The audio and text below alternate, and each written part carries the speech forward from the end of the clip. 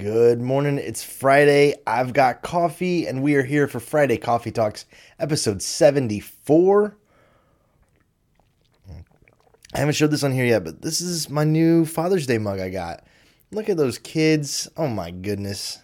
The cuteness I can't even handle. I'm going to spill this coffee everywhere, but oh my gosh. That's me in the mascot suit. Love it so much. Shout out Squirt.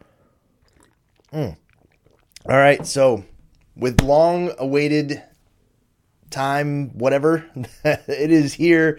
The AMA that I've been promising, it has arrived. So I'm here to answer your questions today. I can't wait. Before I do that, though, just wanted to catch you up. I missed last week. I apologize for all the diehard FCT fans. It has been a roller coaster of a couple weeks for me.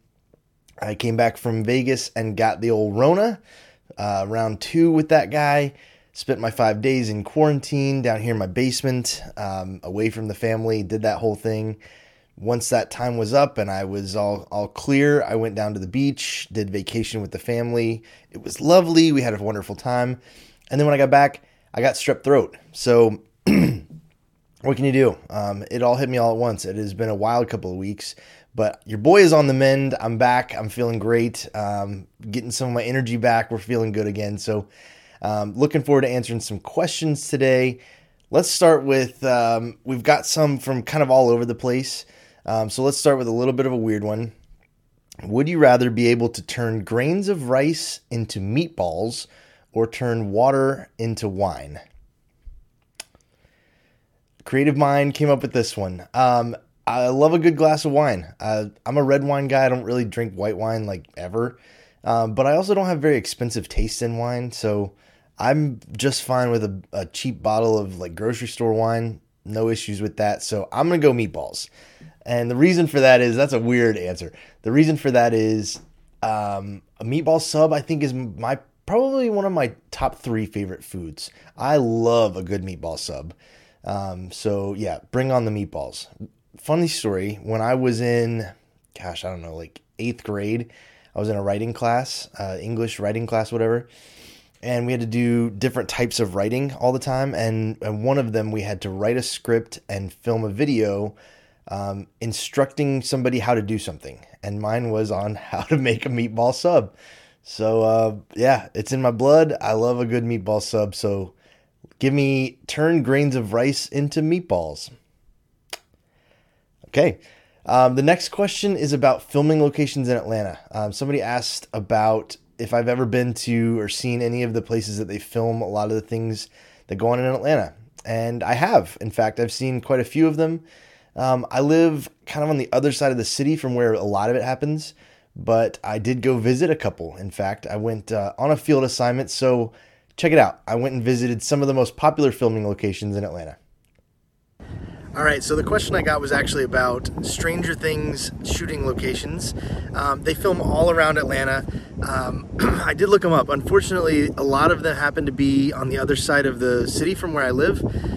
So sorry, Lee, I wasn't going to drive, wasn't going to drive like 2 hours to go find spots. But luckily for you, this is one of the most famous ones. This is the site of the Starcourt Mall from Stranger Things. That doesn't say Starcourt, that says Gwinnett Place, because in actuality, this place is a dump. This is one of those that, like, when they decided to shoot here, everybody was like, why would they shoot there? That place sucks. They found dead bodies in the food court here. Is like the sketchiest mall in the entire world. It obviously doesn't look like what it does in the show here, because in actuality, this place is terrible. They shoot a ton of different places. I have to admit, I'm not a Stranger Things watcher. I've never seen it. So I know about it just because everybody was kind of talking about it and everything. But I think it was only in the first couple seasons they shot here. But yeah, this is the site of Starcourt Mall. It had a lot of work done to it in editing and post, I suppose. Maybe the production designers had some work to do here, but this is it. This is Gwinnett Place Mall. Nobody comes here except probably people just sitting in the parking lot filming videos of themselves like I am right now. So this point right here was the trailer park in Ozark. Right there, right on the point. Doesn't look like it now. This is the house from Ozark, from the lakeside. Every time I've seen a picture of it, it's been from the street side. People pull up in their cul-de-sac, but this is the other side of it. Jason Bateman, Julia Garner are here all the time, and these people have made a lot of money off of this house. And the boathouse is over there.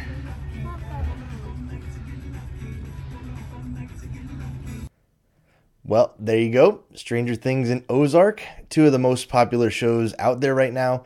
In addition to those, there's a ton of stuff filming here. It's the Hollywood of the South here in the A-Town. We don't say that. In the ATL, whatever. We have a lot of the Marvel movies being filmed here. The Rock, I think, has done his last like 3 or 4 movies here, so I've yet to run into him. I get mistaken for him a lot, but you know, I haven't actually gotten to meet him myself. I would love to. I might just pass out on the spot.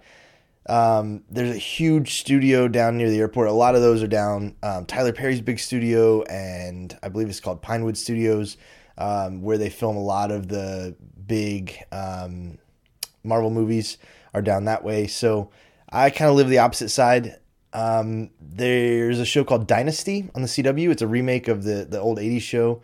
The Carrington Mansion, the like main guy's house in that show, is like right there. Like I could probably throw a rock and hit it. That's probably the closest place, and we see signs for that all the time. The cast and crew is out around there all the time. It is a mega mansion that's like right through the woods, and that place is pretty cool. But stay tuned on filming locations. I might have some fun news coming up soon on that, but there you go. Lots going on film-wise in Atlanta, and you got to see a little bit of Starcourt Mall and the house from Ozark. Let's see what's next. What's the first thing you ever sold? This is a great question. I sell things for a living, obviously. That's what about 80% of my show is about. But what's the first thing I ever sold? I've been racking my brain on this one. I don't know what the first thing, like specifically the first thing was. I sold a lot of Boy Scout popcorn. I did that, cold calling. That's where I got my start in cold calling for sure. Ringing doorbells, going through a pitch. I sold the mess out of some popcorn. Lucky that my parents live in a really big neighborhood with lots of houses. And when my parents would tell me to go sell popcorn, they would say, go to every house. Like, don't leave any stone unturned. And so I would go out there and just hustle some Boy Scout popcorn. I also build furniture. I do that on the side as a little hobby. And I remember selling my first piece of furniture to my Aunt Joni. I think she paid $50 for 2 chairs and a little table that I made for her, like, front porch. I was probably like 8. And my dad helped me build it, and it was out of all like 2x4s. So it weighed a bazillion pounds, and it was the clunkiest piece of raw wood. It wasn't even painted or anything. I think they were just being kind and giving me some money when I was a kid, because I'm sure they just instantly threw it away. They're like, "Oh yeah, this is great, thanks. Get it off my porch." So maybe a chair and table set. That was probably besides popcorn, that would be the earliest thing I can remember. What else do we have? Okay, here, I have another would you rather that got sent in. Would you rather always know the exact temperature or be able to turn your hands into sails powerful enough to push a kayak? These are some weird would you rather questions, y'all. I think I got to go temperature. I don't love water. We're getting into some therapy type stuff, but I have a fear of water, especially like lake water.